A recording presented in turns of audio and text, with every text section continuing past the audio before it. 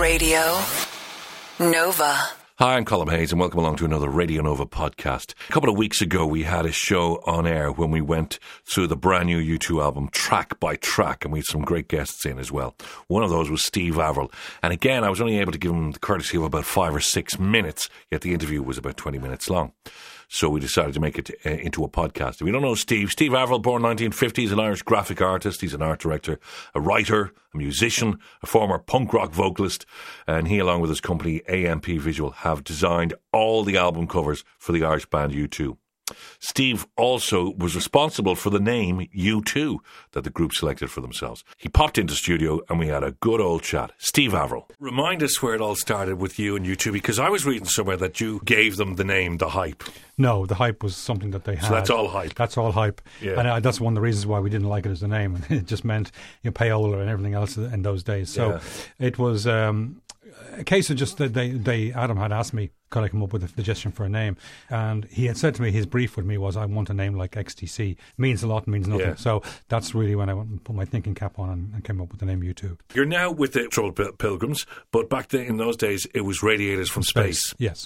And a lot of people remember them as well. I remember that era of, there was the Virgin Prunes as well around that stage. Virgin Prunes and U2 were kind of compadres, and did a lot of gigs together. There was a little punk circuit going around. There was. They came probably a little bit later than what we did. When we started, there was ourselves and the Rats. They were the two bands.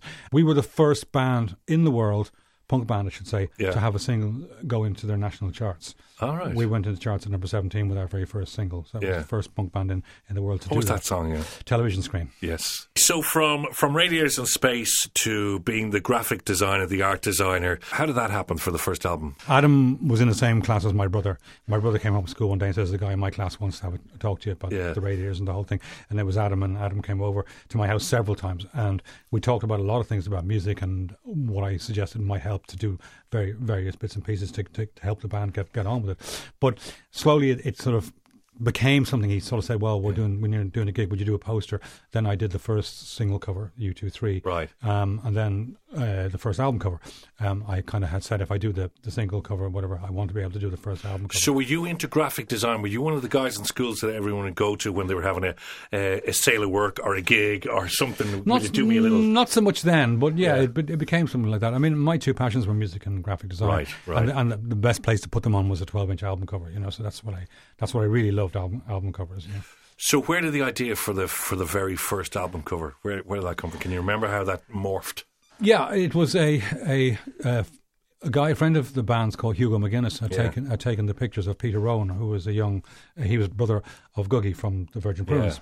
And I was presented with a whole bunch of these photographs, and I immediately said, that one is going to be the album cover. Okay. Because it just struck for me as being powerful, and the band then it was about innocence and naivety and all those kind of things. When you say that one, just a minute, was it a whole heap of photographs of different images of people, or was it a huge canvas of different ideas? No, it was a variety of pictures of U2 and a variety of pictures of Peter in different guises and different forms.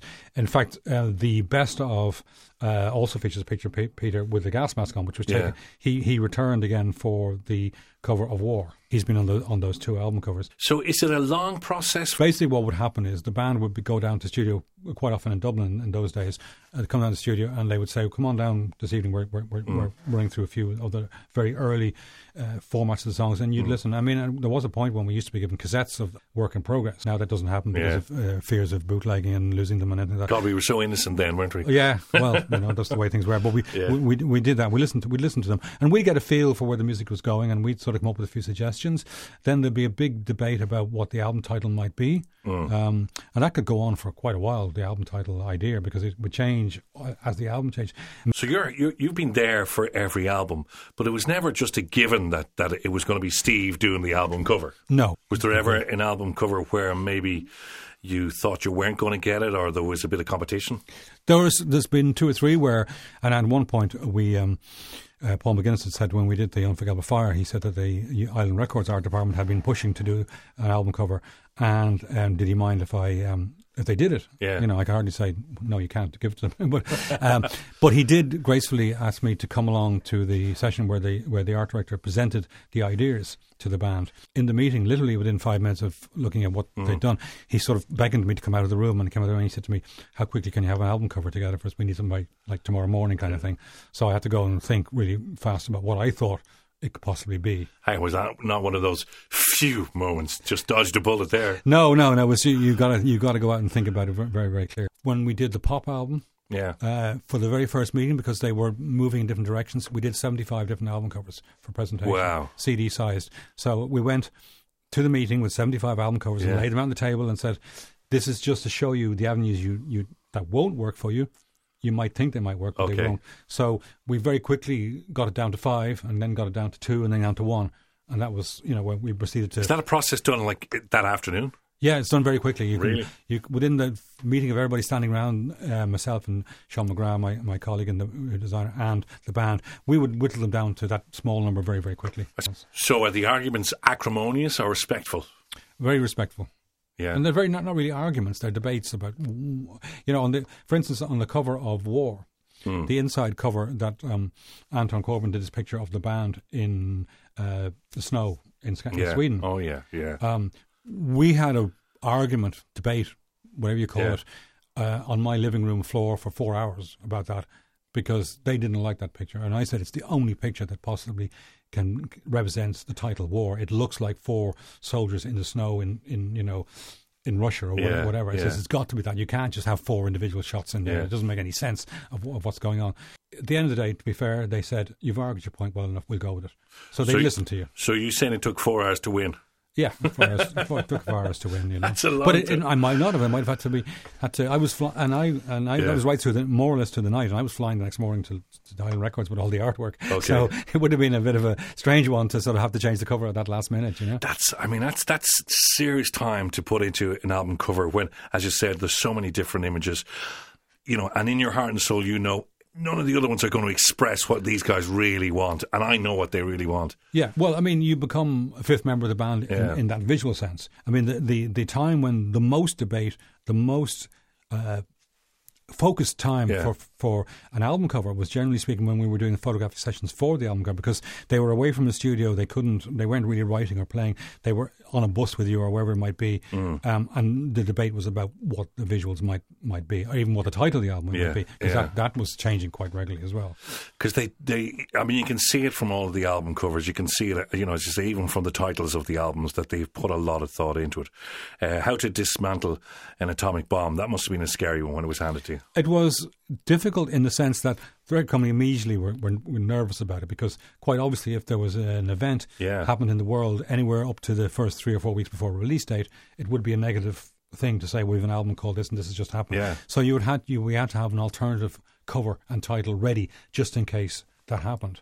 So you've got to kind of think on your feet when you're doing these things, because they, as a band, nearly always are late with delivery of the music. Oh yeah, notorious. So we have to equally be sort of on our guard to be ready to go whenever they're ready to go. What was the other title for the album? For the Dismantle, did they have a couple of different titles? I can't remember. I know Pop was called something totally different. It was called Miami, or there are some quite jokey. Yeah.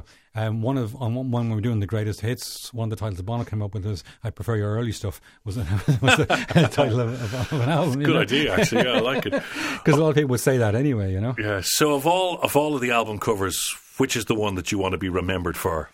Well, I think probably the one that's had the most consistent effect is Boy, because it was quite a different cover for an unknown band at the time. Generally speaking, the marketing opinion would be first album, first band, picture of the band so people know who they are, title very clear, very, very big, name of the band very big. This doesn't. This has Peter's face very, very big with a silver border and a silver U2 in his hair, which is, if you didn't notice it was there, you probably would miss it. And the title of the album is not on the front cover, it's on the back cover. So that was, for me, hit international, my first international album cover. Actually, interesting you say that. I'd say there was not a lot of people in the marketing departments of that record company going, we can't do this. This is like, your first album has to have the boys in the front and the big splash of U2. Well, so they must have had strength in numbers to get that across. And you've got to give credit to Paul for that, because Paul was very strong as a manager to say, no, this is what we've agreed. This is what we're presenting you with. This is what you go with. And that's the way. Yeah. Did they change the cover for the American market? They did. They had 4 little pictures of the band, stretched pictures, because the American record company was a little bit sensitive to any paedophile allegations, so they had to be careful with that. But they've now reverted to that in America as well. It's the worldwide cover. I was looking through all the covers again. They are stunning covers. I think for me, the one that always jumps out is Rattle and Hum. It's just that image. It seems to conquer an awful lot of certainly the live action of the band. Yeah, well, Rattle and Hum was funny because Rattle and Hum wasn't designed by me. It was a... Sorry about that, Steve. That's all right. I was over there. I was in... It was because it was tied in with Paramount Pictures. Right. I actually went over to LA, and I was working with the people who were doing... Because it was a film, and therefore they use a different set of graphic people for doing film posters and things like that. So they're tied together. But we knew what the image was going to be. And I spent several hours in an editing suite trying to find that image on video. But when you freeze a frame on video, your mind is seeing a whole complete sequence, not a single frame. Yeah. So we didn't have the dynamic we wanted. So again, Anton was called in, and that was rephotographed in a controlled setting for the cover. Wow. So you've retired.